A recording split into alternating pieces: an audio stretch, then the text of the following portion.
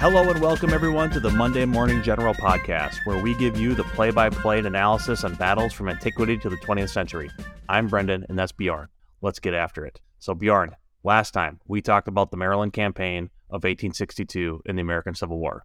This week we're going to talk about the conclusion of that campaign with a discussion of the Battle of Antietam, or Sharpsburg if you like. We have McClellan and the Union facing off against General Lee and the Confederacy. McClellan's going to bring 87,000 soldiers to this fight, and Lee will have 45,000 soldiers sitting in defense. Yeah, so let's do a quick recap on the Maryland campaign. Why'd he move into it? Many people agree that there were a couple different reasons why Lee would have invaded into the North, involving agricultural production, helping to sustain his army, talking about potential European recognition.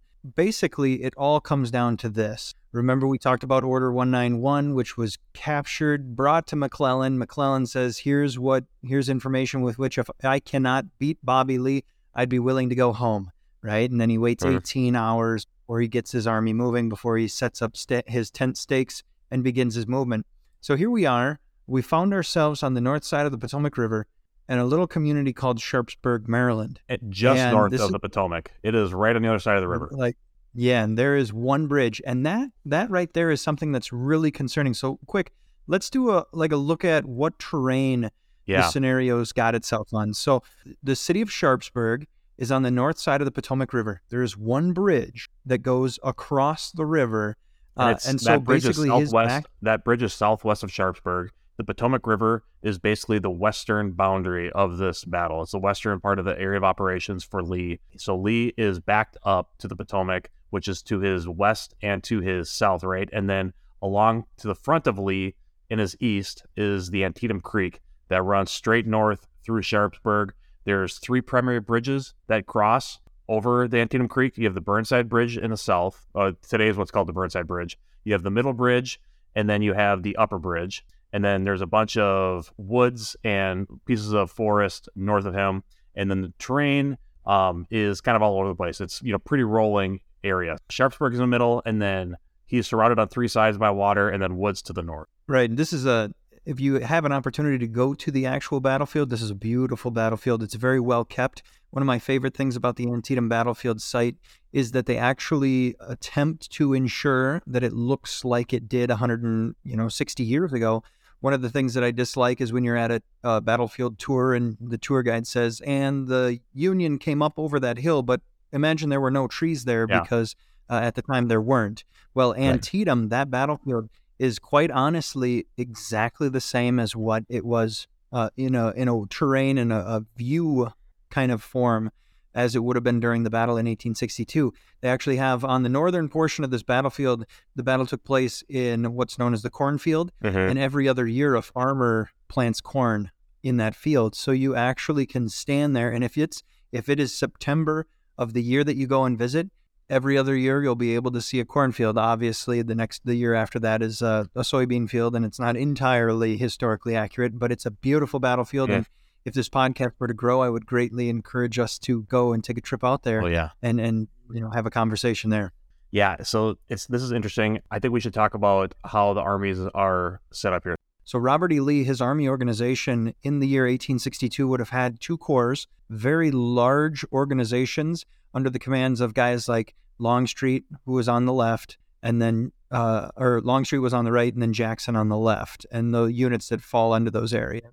Right. So he's got at least Jackson and Longstreet both have pretty set in defenses. They're behind barriers. They've set up a nice little engagement area into the front of them. Then they have artillery that is back behind them, overwatching those defensive positions. This is a major mistake early on in the battle that I think McClellan makes. On the Confederate side, Lee, I think, sets up his army in the best way possible with the terrain that he has. So I don't know if there's anything that Lee could have done differently here, but McClellan makes a huge mistake with the terrain of this battlefield.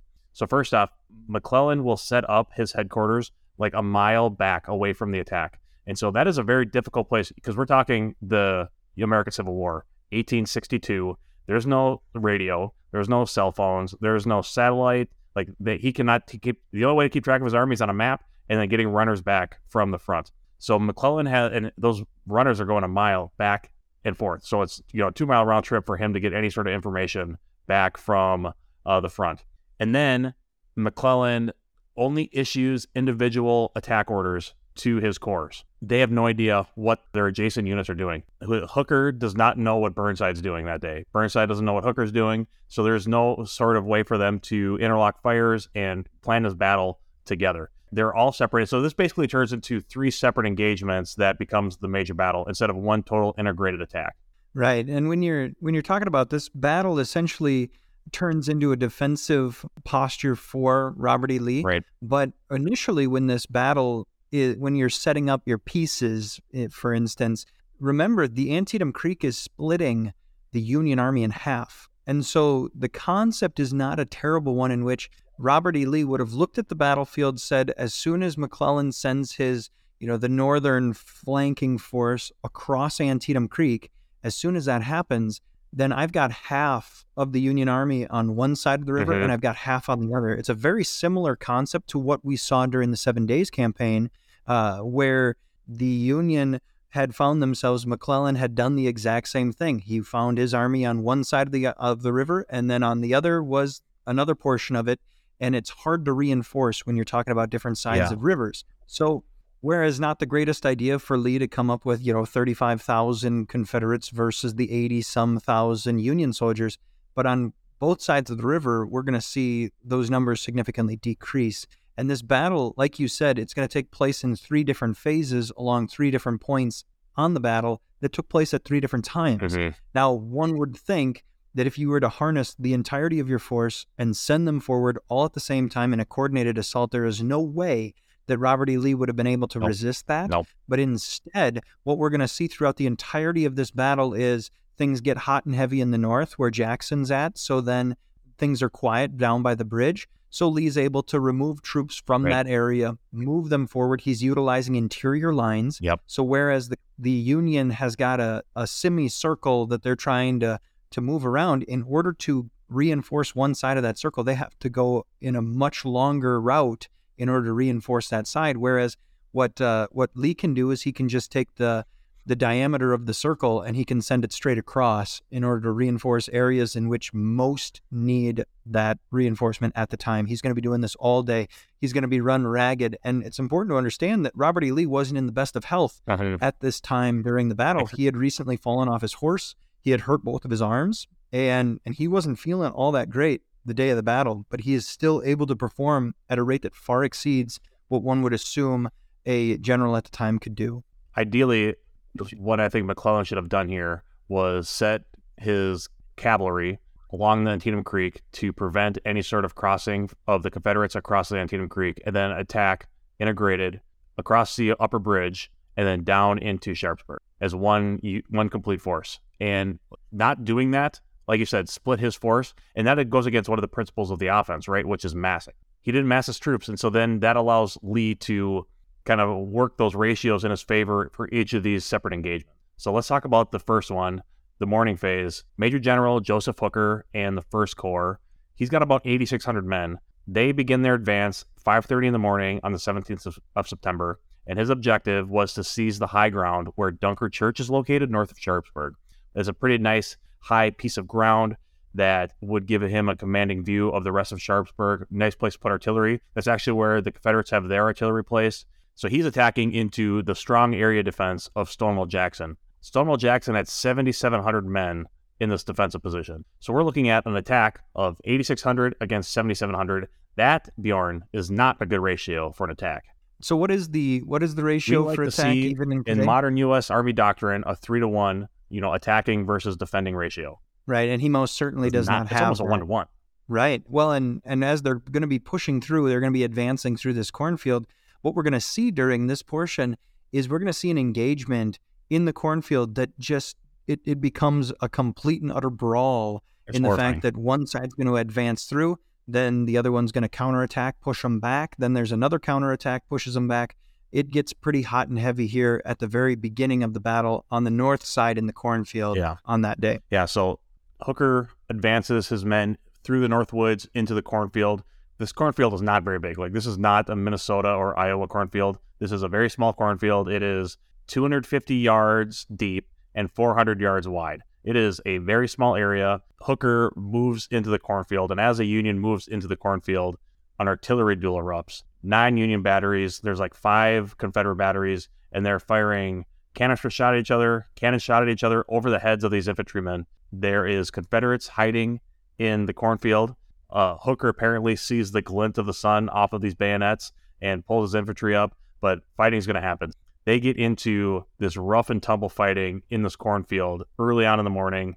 And from the accounts that I read, this fighting was incredibly brutal. The worst casualty rate of the battle happens here. The 12th Massachusetts Infantry sustains a 67% casualty rate fighting in the cornfield area. But through all that hard fighting, Hooker's corps is able to continue steady movement south, and he begins to penetrate Jackson's defensive belt here on the south side of the cornfield.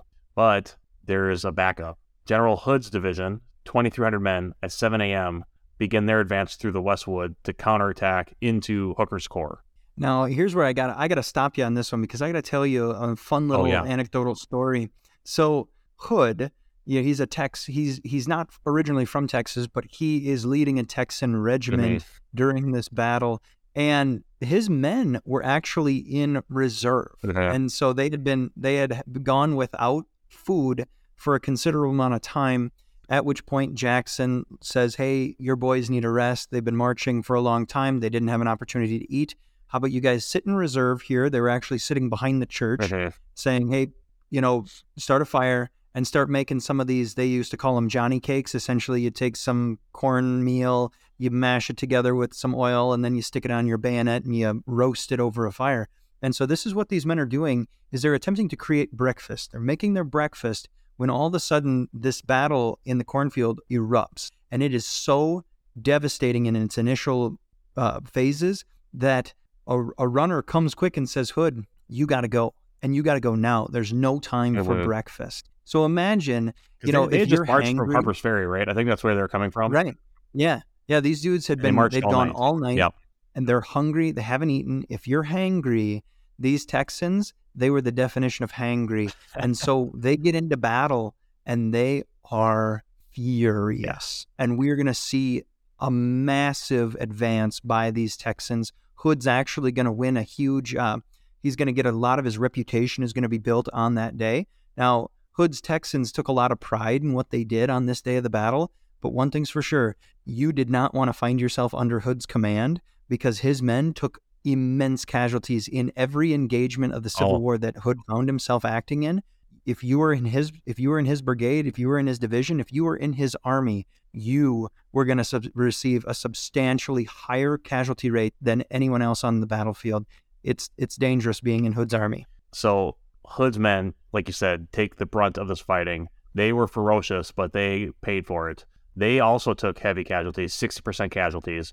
But they were able to prevent the defensive line of Jackson from crumbling, and they held off Hooker's First Corps. This is an interesting quote. When asked by a fellow officer where his division was, Hood replied, "Dead on the field." He lost 60% of his men in the cornfield. And it is estimated that the cornfield changed hands no fewer than 15 times over the course of the morning, Bjorn. Just the morning fight. Right. And they said that by the end of it, there wasn't anything in the form of corn left in that field. So think of it this way. Your regiment's advancing through this cornfield, and it's not a cornfield like you said, it doesn't look like it does today. Today, we plant our corn 6 inches apart, 36-inch rows. Back then, it was basically one plant, 36 inches every single way. Yeah. So they weren't in rows of 6. They were of 6 inches. They were 36 inches apart. And basically, you'd be able to walk comfortably through this without too much trouble. Mm-hmm. But by the end of this battle, bullets had whipped them down. Soldiers had knocked down this corn. There's nothing 3 inches or higher lasting in that cornfield during these 15 times in which they traded places. So General Hooker, his attack is culminated before breaking through the defensive line. So he calls for support, and he calls for support from Mansfield's 12th Corps. Mansfield comes to the battle with 7,200 men. So concerned that his men would bolt under fire, he marched them in a formation that was known as a column of companies closed in mass. A bunch of formation in which a regiment was arrayed 10 ranks deep instead of the normal 2. And as his men entered the East Woods, they presented a beautiful artillery target. Almost as good a target as a barn. Mansfield himself was shot in the chest. So when you're talking about this column of companies closed in mass, that was a tactic that was utilized heavily by Napoleon Bonaparte in the early 1800s. because they had the levée en masse, Uh-huh. which is the army that was based off of citizens. It was the first time in Yeah. history that a mass draft, in essence, was created. And so they were, in fact, scared that these men were not going to have the gumption to make this battle happen. Now, in the early 1800s, you didn't have rifles that could go 500 yards. And you also didn't have canister shot that was as devastating or artillery that was as accurate. So he does have a point when he's saying, I'm afraid my new rookie soldiers are going to break in the face of fire, but this is how you get That's how you break them in the face of fire. Major casualties. Yeah. Major casualties. And this goes back to what we're talking about, like with McClellan's battle plan. Why would you send Hooker and Mansfield in a column, like one after the other? Why don't you send them together in an integrated attack? You take Hooker and attack into the line. Then you send Mansfield around to the west between the Confederates and the Potomac and swing around into the rear. Like, there was some cavalry up there doing some guard actions, but a corps would have totally dislodged any sort of Confederate position that was northwest. I don't understand it. Yeah, so one could maybe utilize the excuse, if you're trying to excuse their behavior, the lack of communication, the inability to coordinate your actions utilizing radios and that kind of stuff. You're limited in the amount of range that a runner or someone riding a horse could do. But these guys, they all had watches, and you would have met that night. And usually, many times in these battles, the commanding officer would say, we're going to be advancing at this time. But these corps commanders, they would find some reason to delay, or they would have some excuse for that, why they were not able to perform accountably. And it's just one of the most frustrating things would have been to be a general in the Civil War trying to coordinate the actions of other generals. And that is one of the key things that I think a general and his staff do at this level is coordinate with adjacent units to attack in mass. And they just can't do it. Right, and that's what, Longstreet and Jackson, that's why they did so well as corps commanders, is because they were able to oversee their corps. They were able to look at it, and not only are they working to sustain and train and keep their corps together, but Longstreet, when the battle started, he'd sit on a stump. Grant would sit on a stump and whittle while his armies were fighting, because he had trained his men and he trusted them to do the right thing. Mm-hmm.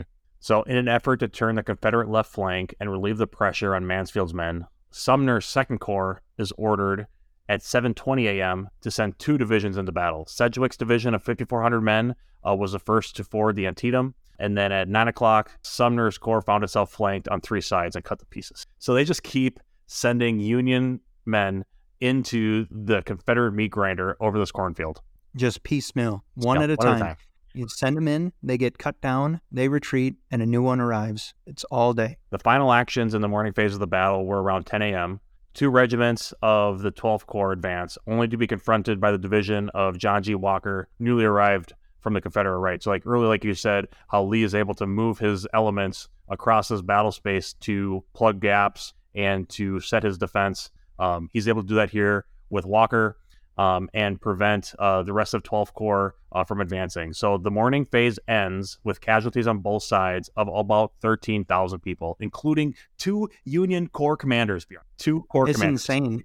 That's so crazy to think of the ferocity of this battle. You said it ended at 10. Now it started at around 5:30. You're at a 4.5 hours in which 30,000 Americans were killed, wounded, or captured in the northern portion. So it's completely understandable that the northern portion of this battlefield, the cornfield area, would have stagnated, and they just were exhausted. There's nothing more that they can do up there. And they're really not going to do a whole lot for the rest of the battle, and it's only 10 o'clock in the morning. Yeah, and I don't think we're going to see a lot of action out of Longstreet's men, or not Longstreet, but Stonewall Jackson's men here for the rest of the fight either, because of that too. Right. Well, and we're not going to see a whole lot of action from Longstreet's men on the far right due to the lack of action by Burnside's men trying to get across that road. Good but point. What's the midday phase? Yeah, Let's talk about that. Get into the midday phase. So this happens on the Sunken Road, better known today as the Bloody Lane. Oh, what an amazing nickname. That is pretty scary. So French, another Union commander, loses contact with Sumner and Sedgwick in the north, and for some reason heads south. Everyone else is fighting in this damn cornfield, and French decides he's going to go south, and this man is eager for his opportunity to see combat. So French finds skirmishers in his path and orders his men forward. So Confederates had put out skirmishers in front of the defensive line, and French is going after a baby. These skirmishers are commanded by D.H. Hill, who also commands about another 2,500 men. He's got half the number of French. 3 of his 5 brigades had already been torn up that day and seen action in the north, and they would be moved back here to the Bloody Lane. So Hill's hurt. He's got casualties already, and he's going up against French, who's got over twice his combat strength. Essentially, this is a fairly weak portion of Longstreet's line, right? Yep. Right in the center, it's pretty weak. Yeah, it's probably the weakest part of all where Longstreet's at. So French has found the place to attack if he's going to attack anywhere on this line. French launches a series of brigade-sized assaults against D.H. Hill's improvised breastworks about 9:30 a.m. The first brigade to attack is commanded by Brigadier General Max Weber, and it's mostly inexperienced troops that had just been put into the army. They are quickly cut down by heavy rifle fire. Neither side has deployed any artillery at this point. So French goes at it again. Second attack, the next brigade, another raw recruits commanded by Colonel Dwight Morris. They are subjected to heavy fire, but they're at least able to beat back a counterattack by the Alabama Brigade commanded by Robert Rhodes. French then launches his third assault with another brigade under Brigadier General Nathan Kimball. His brigade has 3 veteran regiments, but they also fall under fire at the Sunken Road. So in under an hour, French's division loses 1,750 men. Out of the original 5,700. Yeah. So we're talking about like 25 to 30% casualties in 1 hour's time. And artillery's not even involved. Right. It's just heavy fire, right? Well, rifle fire. You guys are just marching straight into rifle fire. It's again, Bjorn, it's this piecemeal attack by the Union. It's brigade after brigade after brigade, just like we saw up north, corps after corps after corps. Why? I don't understand why they can't do any sort of integrated attack. A division attack here probably would have punched through the line and gotten into the Confederate rear. It would have been absolutely devastating. There is no way that the Confederates would have been able to withstand that form of a unified assault. Like, look what happens next. We see reinforcements arriving on both sides. Yep. So obviously, Robert E. Lee he has the time that is necessary. At 10:30, he sends in his final reserves. Also, so his final reserves already at 10:30 in the morning. Yeah. So take note of that. Like, that's a good pinpoint to put in this map here. At 10:30 in the morning, this battle has been raging for 5 hours. It's got many more hours left to go, and he is all out of reserves. Yep. The only reinforcements that are going to be moving from one spot to another are individual units that are going to be shifted from one section of the fighting to the next, wherever it's hottest, utilizing the interior lines. That right there, the concept of utilizing your interior lines is the only thing that is going to save the Confederacy from absolute annihilation on this day of battle. Also, the arrival of A.P. Hill and his units coming from Harper's Ferry, but Lee has no idea where they are. He has no idea when they're getting there, and so he is committed fully to his defense now. He has no extra ability to flex or use his armies in a way that he wants to. He is committed to this defense. Caldwell, another brigade commander for the Union, advances around the right flank of the Confederates.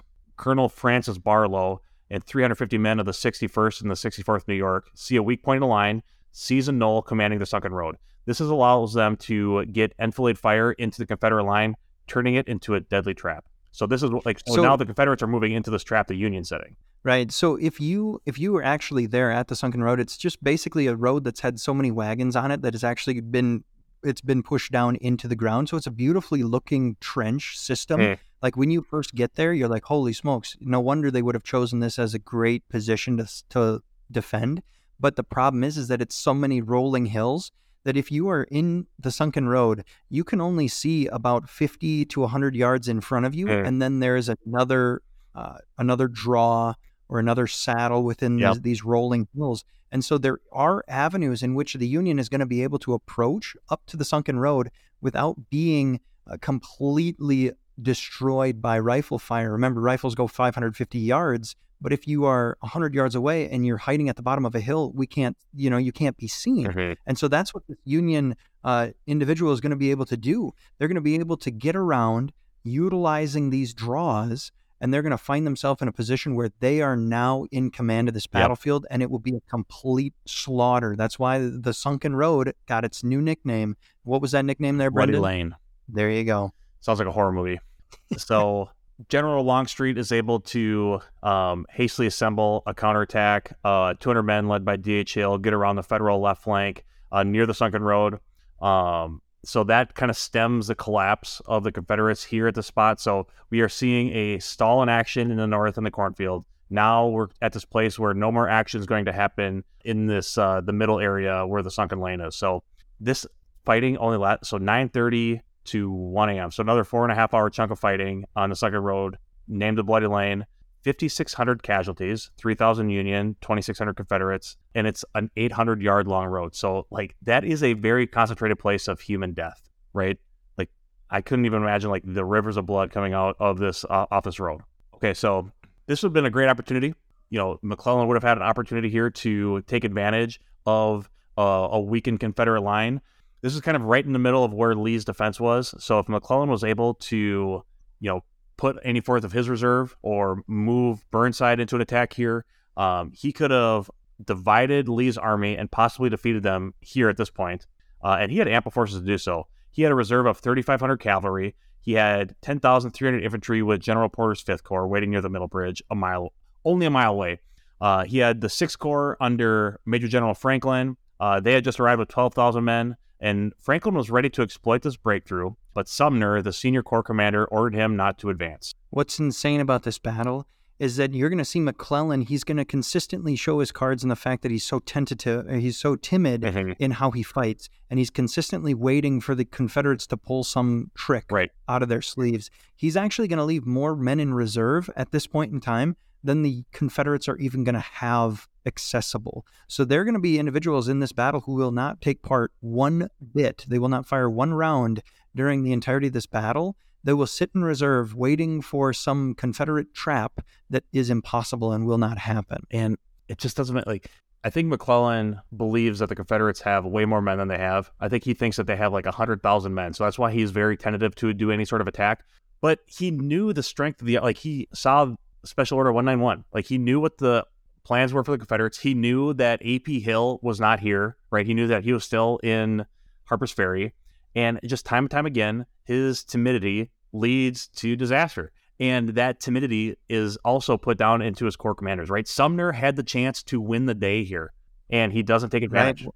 Well, if you want to talk to someone who's timid, let's talk about Ambrose Burnside here at his bridge. All right, so this is the afternoon phase at the now called I'm assuming it wasn't called the Burnside Bridge before this fight. No, he's gonna get it named after him after his abysmal.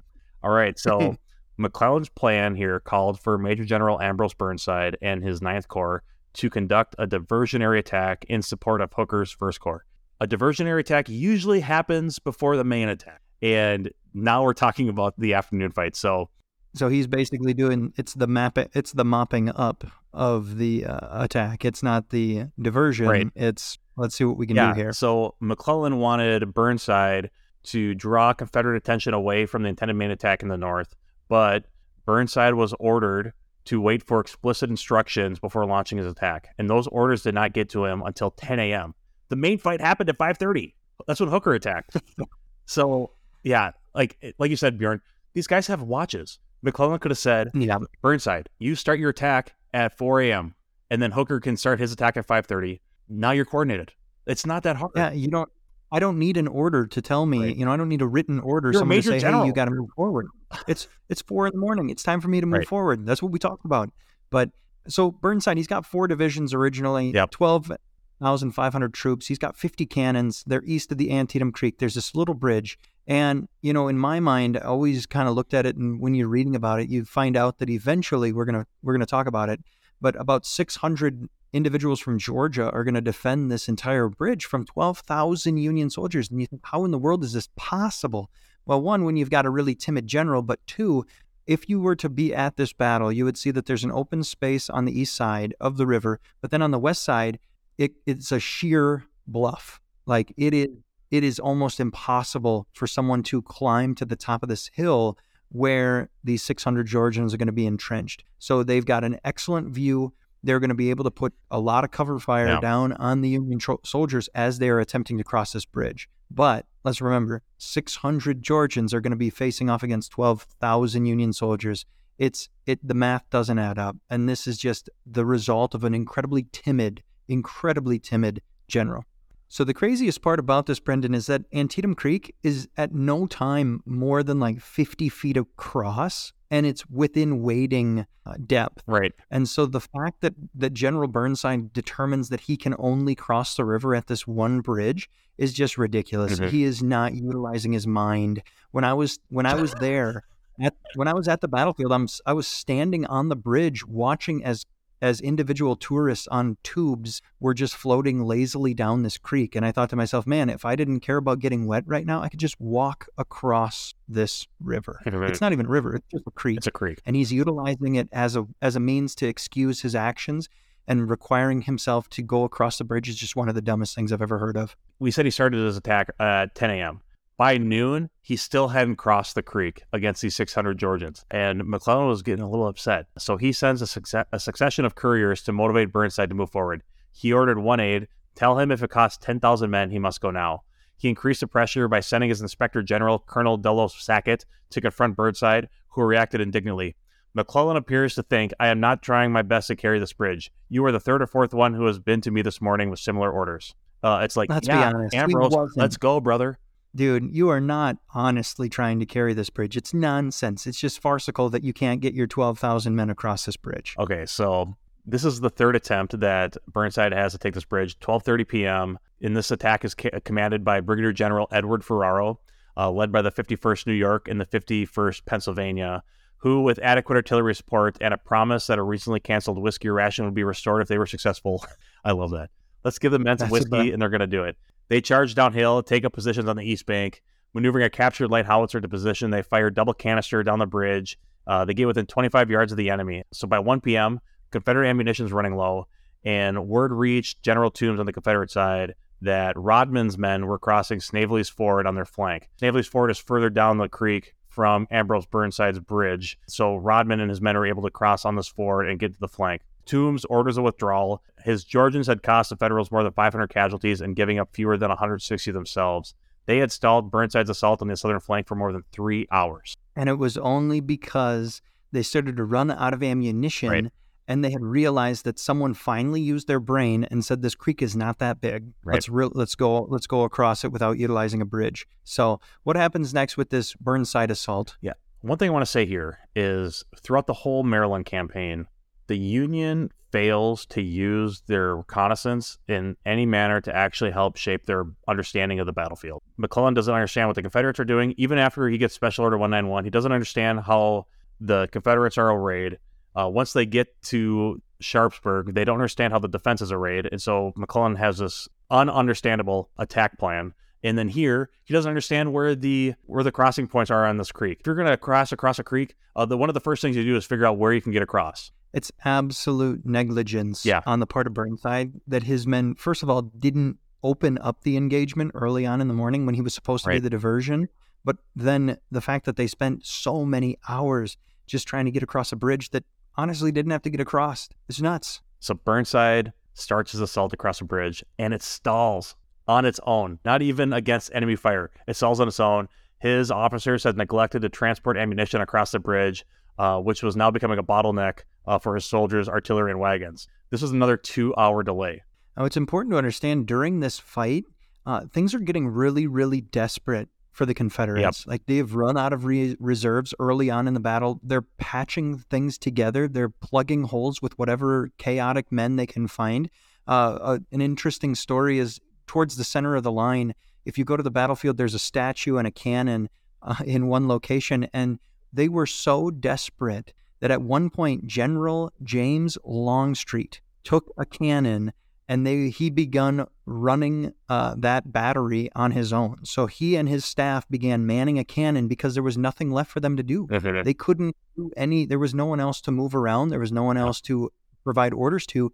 James Longstreet, the general, the commander of the First Corps, was holding the horses of the men on his staff who were running a gun because that was the most beneficial they could be. There are stories of generals who are grabbing rifles and jumping into the line on their own because there is nothing left for them to do, and it has now become incredibly desperate. This whole time, Lee is waiting on A.P. Hill's Light Division to get back from the 17-mile march from Harper's Ferry.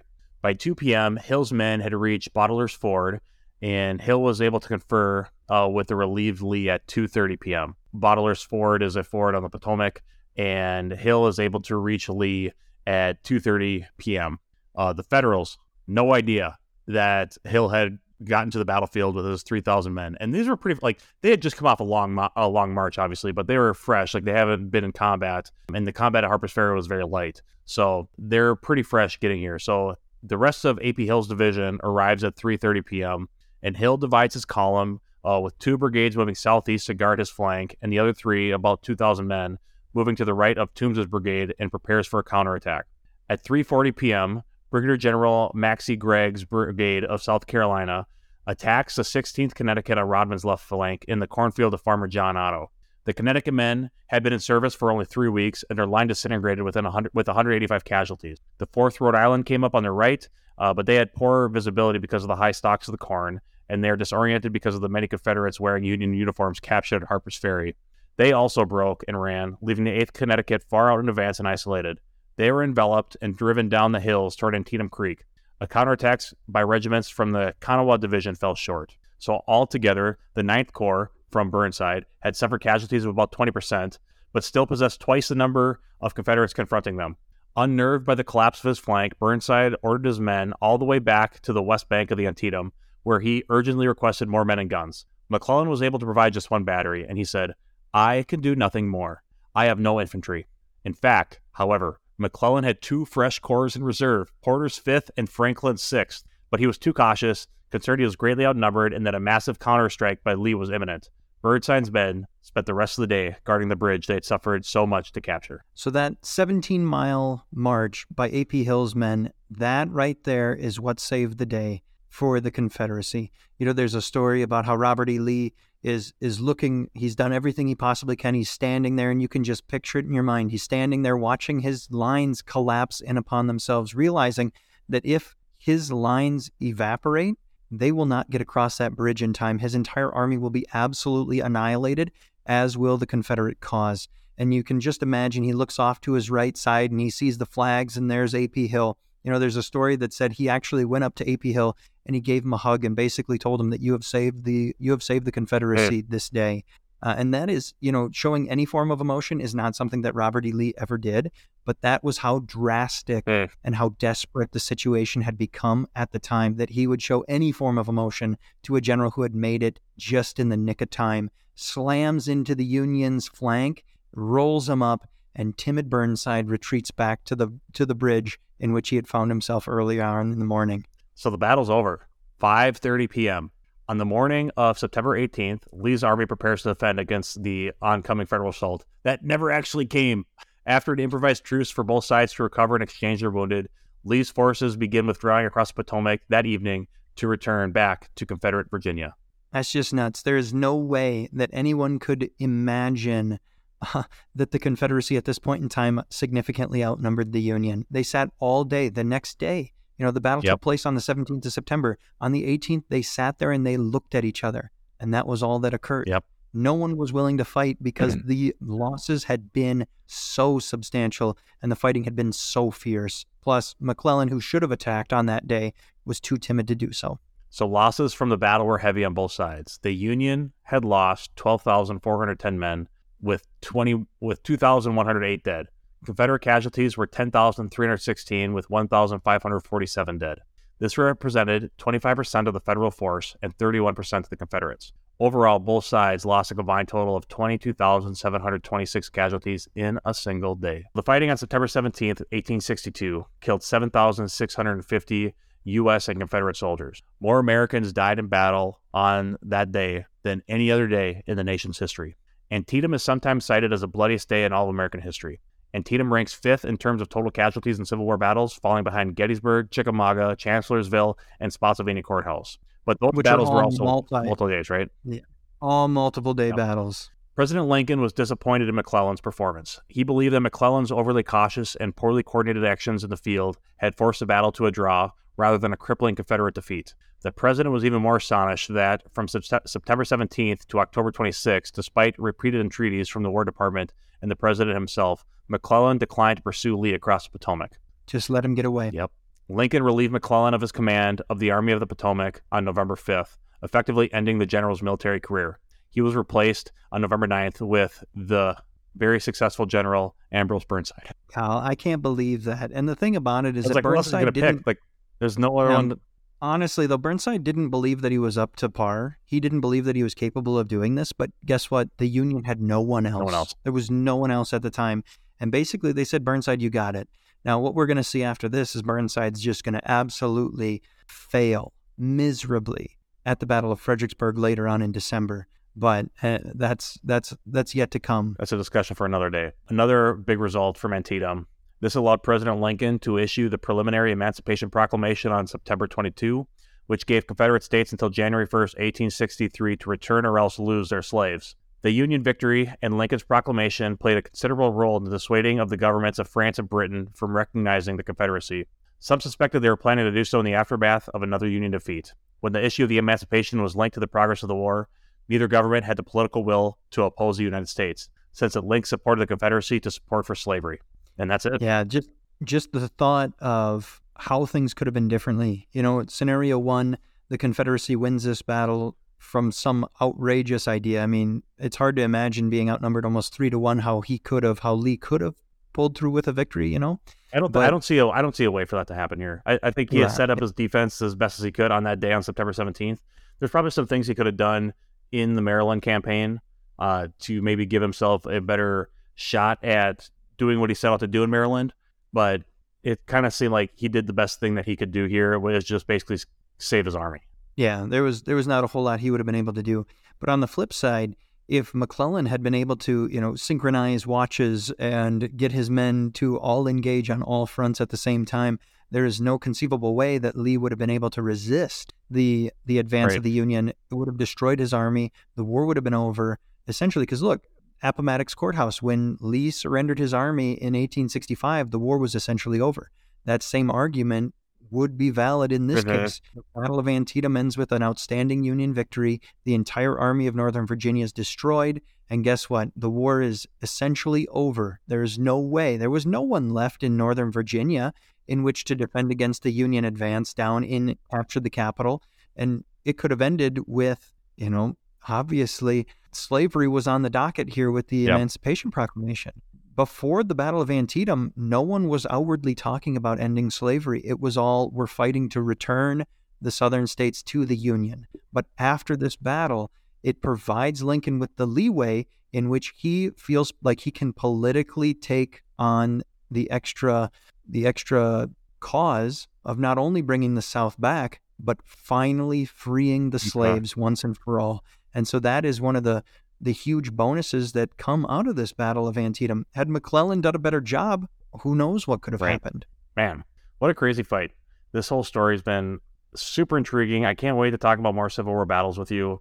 But before we do any more Civil War battles, we have a different battle we want to cover. We're going across the Atlantic to the island of Britain. We're going to cover William the Conqueror's conquering of England at the Battle of Hastings. So thanks for listening, everyone, and we'll catch you on the next one.